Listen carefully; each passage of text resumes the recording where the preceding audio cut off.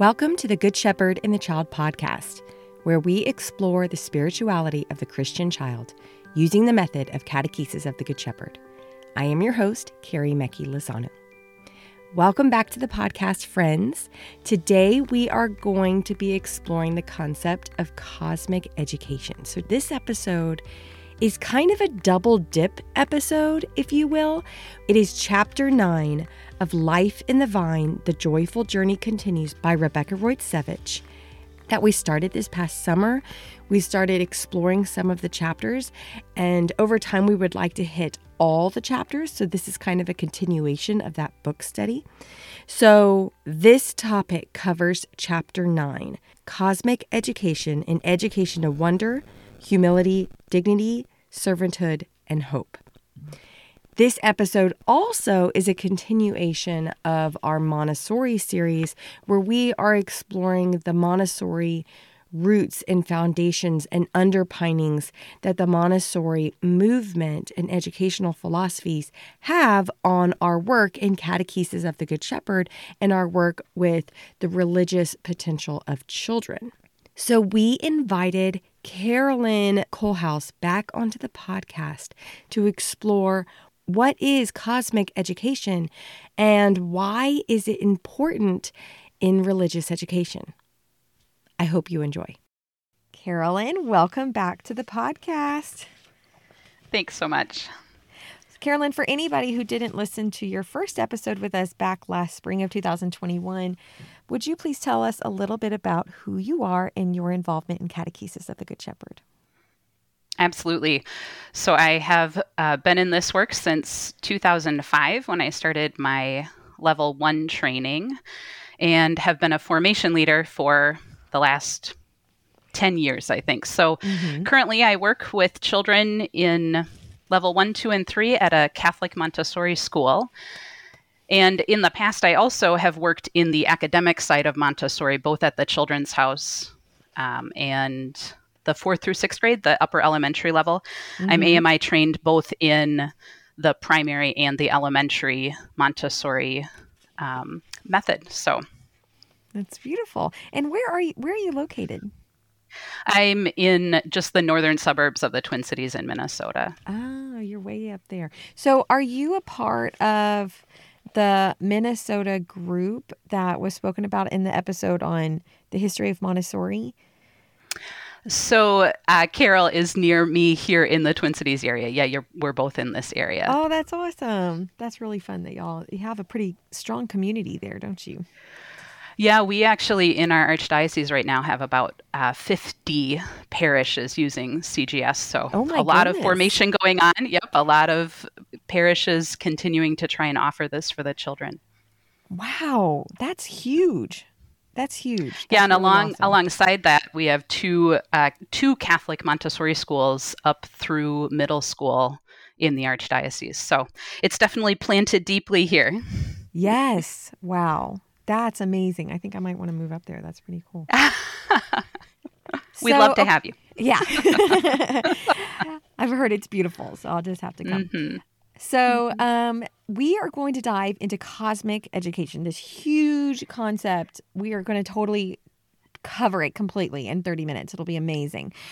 And I thought that it would be a great place to start for us to dive into who is this second plane child again that is capable of understanding or touching on cosmic education. So could you speak into a little bit again, remind us who is that second plane child? Absolutely, because this whole idea of cosmic education is Montessori's vision of what meets the needs of this child. So who are they? So I think we've talked about this before, but as a review, this is the child who has a reasoning mind, trying to kind of fit in all this information that is coming in. They have this capacity for abstraction, can kind of see like history and space, things they haven't experienced physically themselves, and also imagination, like these great questions, why things are as they are, where they come from, how they came to be, just this sort of I remember in my Montessori training, we were told you cannot allow them to waste this time because their mind is functioning in a way it will never work again. So just this big ability and capacity at this age. No pressure. And along with that, they also are in this age of social development. So kind of looking from the family out into the world and noticing needs of others and different cultures and just this expanding social development, and also alongside that moral development. How do we care for others? How do we care for our community? How do we live in a way that honors the gifts of all that we've been given? So all of those pieces together kind of lead us into Dr. Montessori's vision of how to serve this child in their education, which she called cosmic education. She talks in one of the books, she speaks about it in so many of her writings, but To Educate the Human Potential is a book that probably gives the best kind of vision of this for the elementary child. And she says in that, let us give the child a vision of the whole universe, for all things are part of the universe and are connected with each other to form one whole unity. So I think the first time I heard the word cosmic education, and Rebecca actually refers to this in Life in the Vine on chapter 9, she's talking about this, and she says, cosmic might bring some interesting connotations to some of us.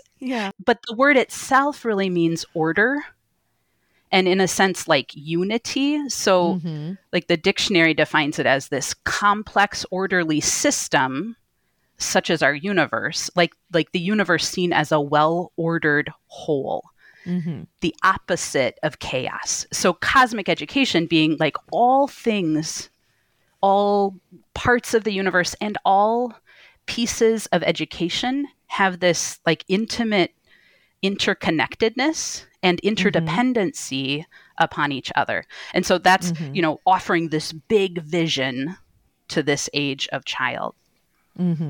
Which is so perfect for this age child since they're able to move in time and space.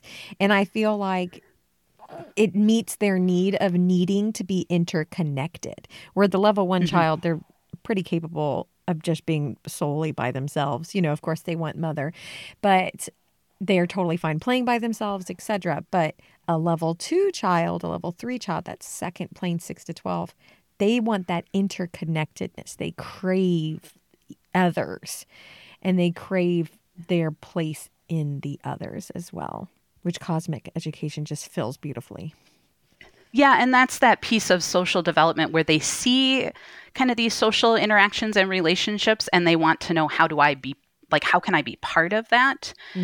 Which again then pulls in that moral development with, how do I live well in that so that I can be part of it? Yeah, absolutely. So we could kind of say the cosmic education starts with having this kind of cosmic vision, like this understanding of like an all-inclusive world. There's a man named Camillo Grazzini who, in describing him, he was an AMI Montessori trainer in Bergamo, Italy. And he, in some ways, was almost like a son to Mario Montessori, who is Maria's son. When Maria died, Camillo kind of took on kind of a relationship with Mario in almost a familial relationship there. And part of his kind of understanding of cosmic education is this idea of like the inorganic world, the biosphere, human beings, like all of these kind of being interconnected. And then seeing within that a cosmic plan, like God who has this plan for all of creation. I took a class at the seminary here in St. Paul on science and theology. And in it, we talked about like some things scientists have discovered that when seen through the eyes of faith, just sort of blow your mind at God's amazingness. They talk about like fine tuning or anthropic coincidences, which are basically the way the universe is predisposed, has been created in such a way that it can support life. Like things like if they were 1 to the 60th power off, like I don't even know a name for that. It's far greater than billionth or quadrillionth if they were that much off, like what is needed for life to exist would not, Right. it would not be there. And so like just the order of all of creation and how good God is in tuning it so perfectly for us. Such a gift. Yeah. So the exactness of it all is almost your proof that there is God and he has this beautiful plan because of how exact it would have had to be in order for us to be here in the beautiful process and interconnectedness of it all to be here. Yeah. St. Thomas Aquinas talks about two books through which God reveals himself, the book of the scriptures, but also the book of nature. And so that we can read his existence and who he is, the more we discover through science about creation, the more we see just how perfectly he has done all things, which we know, but to see it in these little ways is just so beautiful. It is. And I've always felt like nature was such a beautiful reflection of God because it literally is his hand that created it, where through our tradition and even so through stories, etc., there is a human aspect to it, but in nature, it's just God. It's just God telling a story through the way that he created the natural order of things, the way that he created seasons, the way he created seeds that grow and die and then grow and die, etc. Like there's this beautiful message that God is saying about himself through nature because it's just him that created that. It's solely him. I've just always found that very beautiful. Yeah. Well, and when we read that first chapter of Genesis, in some ways, we're hearing kind of the same idea.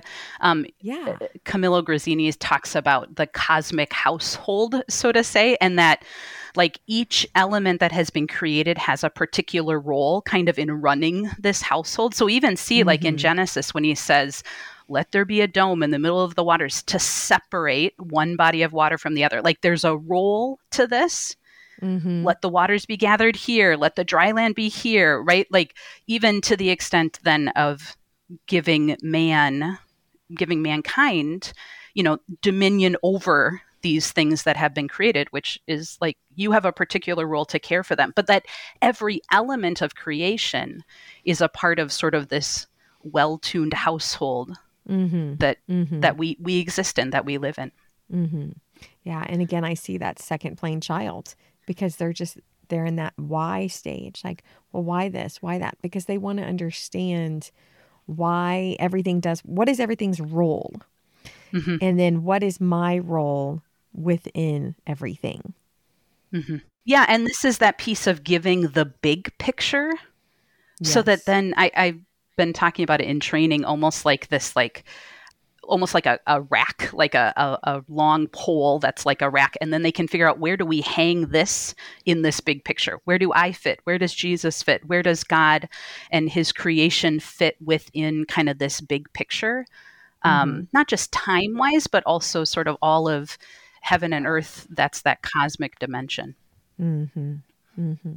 Okay, so Carolyn, would you speak into how cosmic education manifests itself in a Montessori classroom? But then let's go deeper into how does it manifest itself in what we do in the atrium. So let's start with the classroom. How does it look like there? Yeah, absolutely. Yeah, so cosmic education within like the Montessori academic environment is looking at this big picture. But then from this big picture, looking at different elements of that, particularly as they relate to the variety of academic kind of areas or subjects. So one of the ways that that's presented is through the 5 great lessons, which are given early on each year, lessons which spark the imagination. They're intended to be maybe exaggerations or sort of anthropomorphizing what's happening, like making it characters in a story, even though it's about sort of the universe or it's about the creation of plants, right? But using the imagination, inspiring, really drawing in the interest of the child. Montessori talks a lot about wanting to plant seeds in that sort of soil of imagination that then inspire the child to go out and continue their learning. Mm-hmm. So these 5 great lessons, the first one, God who has no hands, or the creation of the universe, really lays the foundation for kind of laws within our creation. So, for example, like how temperature affects solids, liquids, and gases, how gravity plays against sort of this expanding nature of the universe. So the idea that even though from in the beginning of creation, God didn't have hands, right? Until Jesus was incarnated, we would say God doesn't have hands. Mm-hmm. And yet he has done all of this that we cannot do. Who have hands cannot Mm-hmm. do. Setting these laws into creation that really lays the foundation for further studies in physics, in chemistry, in geology, in geography, in astronomy, but through this one kind of big lesson that is told with the children. And that's the first one. Then from that, we have a lesson on the coming of life, and then the coming of human beings.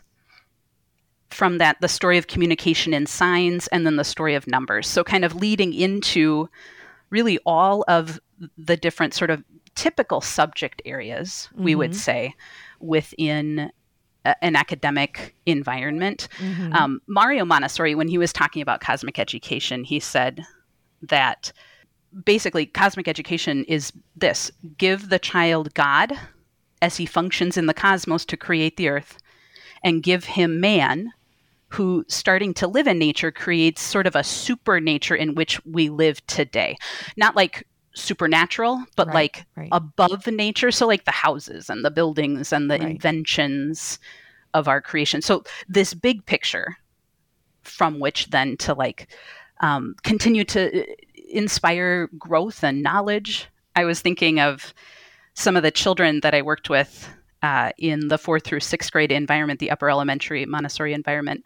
They took the story of the coming of human beings, and from that, which is very early in the year that we give it, worked all year long on writing a play on sort of how early man met their fundamental needs, how today we meet our fundamental needs. So they've set it as a group who was on a camping trip and they got lost, and they had to meet their needs for shelter, for food, for communication. And they wrote this play. And what was beautiful was that it was a 4th grader and a 5th grader who wrote it.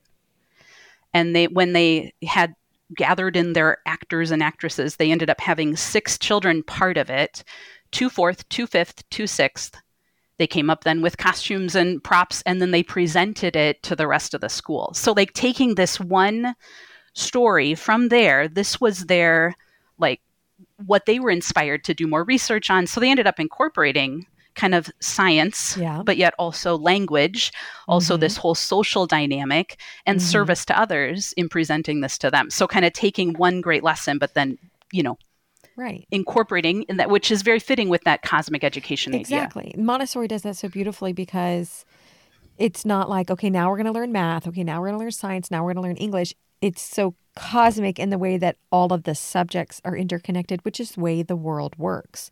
You cook some muffins and you're doing science and math at the same time. Yeah. And it just models, it reflects life so much better, because there is this cosmic way in which we absorb and learn from the world around us, because it's all connected instead of separate subjects. And that's the piece, even in my Montessori elementary training, they talked about the children really shouldn't know this is a biology lesson, or this is a math lesson, or because while we as adults need that kind of order, they don't necessarily need that. And it creates this false dichotomy. Right. I have a friend who said her daughter, when she was in our school and was younger, she would have, 1st, 2nd, 3rd grade, she was asked by, family or friends, what's your favorite subject? And she never had an answer, because she didn't see things in that way. She could say what she liked to work on, but it wasn't related to, well, I like math or I like language, because it wasn't really presented in that way in her environment. Or it could also create a bias towards a subject, like Yeah, you say like, well, I hate math. Well, you might just not like multiplication, or, you might it's not like true. some specific aspect of it. But when it's applied in all its facets, you might like different parts of math.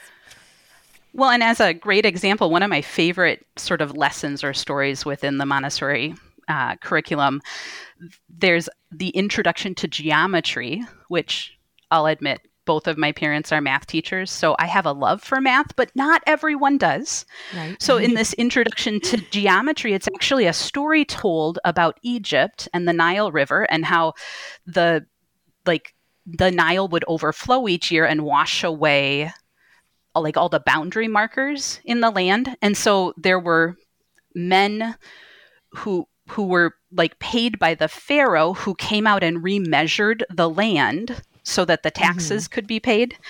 And this measuring of the land actually taught the Egyptian people a lot about geometry. In fact, the surveyors used ropes with knots tied in proportions of 3 to 4 to 5. So no matter how long the rope was, if it was 3 to 4 to 5, a right triangle would be formed. Yeah. And Pythagoras, when visiting Egypt, actually saw these rope stretchers at work. And really what we know as the Pythagorean theorem came from this work. So with the children, then, we use a rope to measure in proportions of 3 to 4 to 5. And their introduction to geometry, so geo being from geo, which is earth, and metric means earth measuring. And so like geometry is this field in which we see geography, we see math, we see economics, we see history, we see language, etymology of language, all into this sort of intro to geometry for the children. So again, kind of that interconnectedness of all the subject areas. Yeah, that it's all united. Okay, so what about in our spiritual work with the children? How does cosmic education have a role to play in religious education? So there's one last piece I want to talk about because it leads directly into that. Dr. Montessori talked about the cosmic task and cosmic work. So she really looked at how everything that's been created serves kind of a dual purpose, you would say. Like trees do what they need to do to survive. Bears do what they need to do to survive. But like in their work to survive, they also serve the rest of creation in a particular way. So Montessori talks about like coral in the ocean that stays alive by drinking in lots of water, letting lots of water go through it. But in doing that, it removes calcium carbonate, which is actually a poison in the water, to build itself, like build the shell of the coral. And through that, it actually purifies the water. So it's not like intentionally doing it, but in doing what it needs to survive, it's also sort of giving a gift to the rest of creation. We see it in plants, right? They take in carbon dioxide, they give off oxygen, right? This idea of consciously or unconsciously for most of creation, having this way of serving the rest of creation. This is that cosmic household kind of idea. So then when we begin to look at people within our spiritual needs and our understanding of God, when we can see sort of all of the cosmos as being created by God, created as gift for mankind, who then are called to use it well, both in sort of caring for creation, but also in service of each other, there's this beginning to ask, well, then how do I fit within that picture? Like, what is my task within this? What yes is he inviting of me? So we often think of, Mary's yes. Would you be the mother of Jesus? Yes. Like a huge yes we are all grateful for. But maybe today my yes is smiling at someone when I, purchase something at the store, or picking up a pencil for someone who dropped it. Like some small yes, a way of loving those around us that we don't know maybe the implications of where that will go or how that will affect that person, but kind of our role within that. Sophia Cavalletti gave a talk and at an AMI, a Montessori conference in 1991, and she talks about kind of the Bible telling this cosmic tale, like this history of the entire world, all of creation, the entire universe, and not just sort of creation, but also God's interaction, not just sort of as the one who creates, but the one who walks alongside with, is intimately in relation with us from even before we existed. And so this big picture, and we see that in the atrium through really the great lessons of the atrium being the Fatusia, the ribbon that tells from creation through redemption, the blank page we live in right now that we fill with his light, we pray, as we wait for parousia. Then another work in the level 2 atrium, the history of the gifts, where we look again at this same big picture, but look at it as how the mineral world is filled with minerals that we use, right? Minerals that help us create fire, minerals that protect us from fire, right? Like plants that we use for healing, plants that we use for food, for writing surfaces, right? All these different gifts we've been given. And then in the level 3 atrium, the kind of great lesson there is the plan of God, meditation and timeline. Where do we fit within, looking kind of zooming in on from the beginning of mankind through parousia. So this beautiful kind of look at how all people have in some way participated in this plan of God, but then specifically how the people of God, the Jewish people, and then the people of God, the Christian people, have participated in a really unique way, called to then share that truth with the rest of mankind. Right. And I always think about, in some beautiful way, we started planting the seeds for cosmic education in the level 1 atrium, even though that child is not ready to move in time and place. We're just planting the seeds whenever we proclaim. That's part of the Good Shepherd scripture when he says, there will be one flock and one shepherd, kind of moving beyond just you, the sheep, and Jesus, the Good Shepherd, to a bigger flock with everyone, one flock. And there will be one flock and there will be one shepherd. It's so true. In Montessori, we talk about how the level 1 child, as we would say, the Children's House child, receives things sensorially. And then they receive them again sort of in the level 2 child with the reasoning mind. And so there are deep truths that are being proclaimed to those level 1 children that maybe they couldn't articulate. But when they hear as a level 2 child this idea of the big picture or the all will be united, it fits with sort of how they've been formed, even if they could never have articulated it in that way. It's more that sense impression, so to say. And I think we do it too with the kingdom parables. We say at the end, we can pray, thy kingdom come, right? And just that little bit for the level 1 child. And then in level 2, looking at the Our Father is really this cosmic prayer. It's his will be done on earth as it is in heaven, this uniting of heaven and earth. And like this, how we forgive others and they forgive us, this desire for that unity of a well-run cosmic household that we're working for now, but we wait for that fullness when he allows it to happen in parousia, where all will run exactly as it should. Can't wait. Oh, I can't wait. Amen to that. And Rebecca speaks so beautifully about how cosmic that Our Father work is, especially in the level 3 atrium, and how you bring in, that you allow the children to gather things from around the room that manifest that one line of the Our Father, like who art in heaven, and then they go pick an item in the room that kind of represents what that line means to them, and what a beautiful example of cosmic education that is, of this interconnectedness of all the different presentations or works and things that they've thought about in the atrium, all coming together in this one prayer to help the children have meaning behind these words that we've been saying over and over and over our whole life. It's just really beautiful. I love the way that she speaks about it in Life in the Vine. Yeah, absolutely. That idea of synthesis, we see it throughout really the level 2 and 3, and this is that reasoning mind of the child.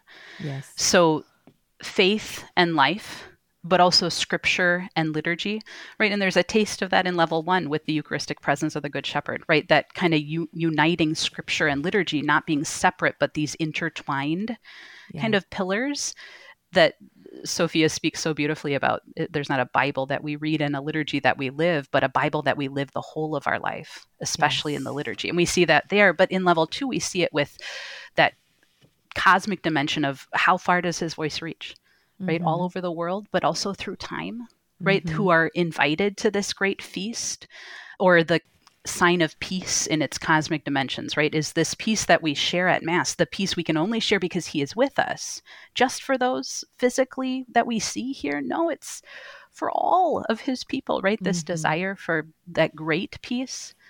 And this synthesis, I think, is what we often lift up in their drawings, where they kind of take different elements, right? You see in Religious Potential, the book 1, I think you see a drawing of like the Easter candle standing in the place of the priest at the altar.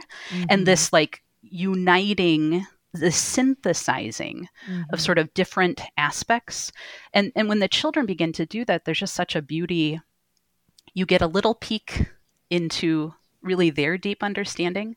Right. I know I've seen it with the preparation of the chalice in late level 1, so maybe 5-year-olds. I have on multiple occasions had children tell me the water and the wine so close together is the shepherd and the sheep so close together. Like pulling liturgy and scripture so beautifully. Yes. And offering that sort of synthesis moment. And I think that's what we do in our lives as adults too. So beginning to see it with the children, it tells me this is an environment that has allowed them to make those connections and discoveries. And that's what we desire, right? To prepare a space where he can speak, where he can help them discover, this beautiful intimacy of faith and life, of scripture and liturgy, of his relationship with us. And it's endless. It's amazing how endless it is. The children are able to synthesize the most beautiful things and connecting this work with that work, or like, absolutely. I think one of my formation leaders, I wish I could remember who, basically said, yeah, you can just have them at any point, you pull out the Paschal candle and have the children find things around the room that represent the Paschal candle to them, or the Bible, or the Good Shepherd, or, like there's endless possibilities. But that's more adult led, but I've seen the children make endless connections, between the pearl and the Good Shepherd, or the Bible, and different things. And it's amazing to see their mind so easily make these connections in the atrium between the Bible and the liturgy, or different stories that we've talked about. It's just beautiful. I think I spoke before, but I had one kid that wrapped the Fatusia around the room in a big spiral. And then he went and took things like the whole classroom. I mean, the whole atrium was pretty much stripped by the time he was done, because he was adding it to the Fatusia at different, where he was synthesizing, okay, the statue we have of the lion and the lamb, where on the Fatusia does that go? Well, that's, parousia for him. Yeah. Or, the Eucharist, the chalice, where am I going to place that? Or it's beautiful. It was beautiful to see this huge synthesis work that they do. It's amazing. And that's that beauty of their freedom, but yet using that time responsibly, and yet the freedom of really integrating all of their learning in a way that I don't think any other space really offers to them, sort of an infleshing of what they have come to know. I often see it in particular in the Pentecost celebration at the end of the year. We have, if you're looking at wisdom and where do we see wisdom in this space, and just the different insights that the children kind of bring to that moment. I remember a child, I think it was 3 groups in a row, I had a child bring a mustard seed to fear of the Lord, because it's so small, but it has such greatness, and like just the greatness of God's love, even when we are so small in front of him. It was just so beautiful to hear how they have really heard deeply these truths and can articulate them in a way that I can't. you know. Wow. I try, but they teach so much within that. Yeah. I would have never thought about the mustard seed with fear of the Lord. The line Amen. says something about like, um, realizing how small I am before God, who is so great. And yeah, that Yeah. makes so much sense. Of course they got it. Of course they got it. Yeah. And like I said, like 3 different groups in a row, like it was clear that this is Yeah, they got how it has resonated with them. Mm-hmm. Mm-hmm. So beautiful. Yeah, that is really beautiful. It's amazing how much this cosmic education in the atrium has affected me. Like as I went through formation, like specifically you mentioned earlier, the sign of peace and the cosmic dimensions. That presentation, when I saw it in formation, was Yeah. very profound for me. And it Yeah. made that part of the Mass so much deeper. Like I've never, I guess because of the, the hustle of, shaking everybody's hand and, Oh, yes. blah, blah, blah, blah, but that you don't sit in the theology behind what you're doing, that presentation brought me to another level, so that part of Mass has so much more meaning to me now because of it. These aha moments Yeah. that by looking at just one moment within the entire liturgy almost opens up the entire liturgy in a whole new way. Yeah. How this is our prayer throughout. Sophia mentions in Religious Potential of the Child, she book 2, she talks about in the Eucharistic prayer, the prayers of intercession. So after the words of consecration, we hear, we pray for the dead and with the dead, for the saints and with the saints, for the church on earth, like this, how all people, all mankind from all places and all times are united in this moment, that we pray with them because we are united in Him. Yeah. I find that so comforting. Like when I think about the Eucharistic presentation, especially in level 2, when we have the figures from all around the world. And we, like you said before, we talk about, is it just for people of today? No, we're talking about people who have ever lived. I find that so comforting because it gives us the hope of that death is not the end. And it also, there's this beautiful hope that comes with, I'm not alone in my salvation. Yeah. Like we are all so beautifully connected that we depend on each other. We need each other. We can help each other in our salvation and in our connectedness with God. And that presentation embodies that so beautifully. And I find a lot of hope in that.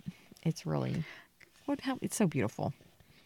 We see how well God knows us and our needs to walk with each other and with Him. And in sort of, Sophia talks about the Mass, like this concentrated sort of moment of we receive all from Him and we return all to Him, that we should live throughout our lives. But this too, that we are united in Him in this moment. I often think of, friends I haven't seen in years, but in the Eucharist, we are united. Yes. And that moment of intimacy, both with Him and with them. And what could be more cosmic than that, right? Yes. This all of creation and all of mankind through Him united in this particular moment, with the hope of one day united fully in all moments. Body and soul. Yeah. Amen. I know we used to always say, whenever we were parting, like with missions or whatever, we would say, I'll see you in the Eucharist. Amen. Amen. That's beautiful. And what I appreciate also that cosmic education has gifted me is the depth of the Mass, because when you start opening your eyes or training your eyes and your heart to see things in a cosmic way, the Mass just kind of like, it's like the doors of the Mass just open up to the depth of what is happening and that cosmic dimension that exists within the Mass. And that's amazing. It's amazing. It's absolutely amazing. Amen. So many gifts. So many gifts. So we totally have covered the whole concept of cosmic education in 37 minutes. It's amazing. Or at least touched our toe into it. Yes. So Carolyn, maybe you should speak about where, if somebody wants to learn more about cosmic education, where should they turn? The chapter 9 in Life in the Vine is a really great start. Rebecca does a nice job of kind of beginning that, particularly as it relates to the atrium and how we offer this to the children. Maria Montessori's book, To Educate the Human Potential, is also a really great place to start in understanding kind of the broader academic side of cosmic education. But I have found most helpful, there's an article by Camillo Grazzini who really pulls it all together. It's entitled Maria Montessori's Cosmic Vision, Cosmic Plan, and Cosmic Education. And that is available online. Like, I've been able to find it pretty easily each time I want to see it again. Oh, so the whole article is written online? Mm-hmm. You don't have to purchase it? Mm-hmm. That's awesome. Okay, so we'll have to put a link to Yep. that in our show notes for everybody. Yeah, excellent. And I would say, too, I will just say one of the theology books that has really helped me, particularly as this idea of cosmic relates to liturgy, The Spirit of the Liturgy by Cardinal Ratzinger, Pope Benedict, beautifully speaks. He has a chapter called Liturgy, Cosmos, History, and like this, how the liturgy allows us to participate in sort of all of the cosmos. And he uses that word throughout, which brought me lots of comfort when first approaching this work and hearing this word used often. So I would also recommend that one as just a really beautiful overview of the liturgy and its intent of really uniting heaven and earth in this particular way. Mm-hmm. That's awesome. And Sophia has a chapter in this, The Religious Potential of the Child for 6 to 12-year-olds, the second edition. It's chapter 10 called Our Living of History, Part 2, Liturgy, the Sacrament of Cosmic Unity. So lots of different resources to dive into this deep, deep topic of cosmic education. Well, Carolyn, thank you so much for joining us again. I so appreciate you. Such a gift to talk with you again, Carrie. Thanks for all the work that you do. Thank you. Thank you all for listening to this week's episode of the Good Shepherd and the Child podcast. I have a lot of links in our show notes for if you want to continue exploring what is cosmic education. So, of course, we have Life in the Vine, The Joyful Journey Continues. If you haven't gotten your hands on that wonderful book yet, there's a link in our show notes to that. You want to read chapter 9 specifically on cosmic education. There's also Religious Potential of the Child for the 6 to 12-year-old, the second edition. There's a link there. And there's also a link to a really wonderful article called Maria Montessori's Cosmic Vision, Cosmic Plan, and Cosmic Education. So I have all of those links for you, plus a whole bunch more in our show notes. This podcast is sponsored by the United States Association of Catechesis of the Good Shepherd. If you would like to know more about Catechesis of the Good Shepherd or to become a member, please go to cgsusa.org. Thank you all for listening this week. We will see you in 2 weeks. Go and fall more deeply in love with God.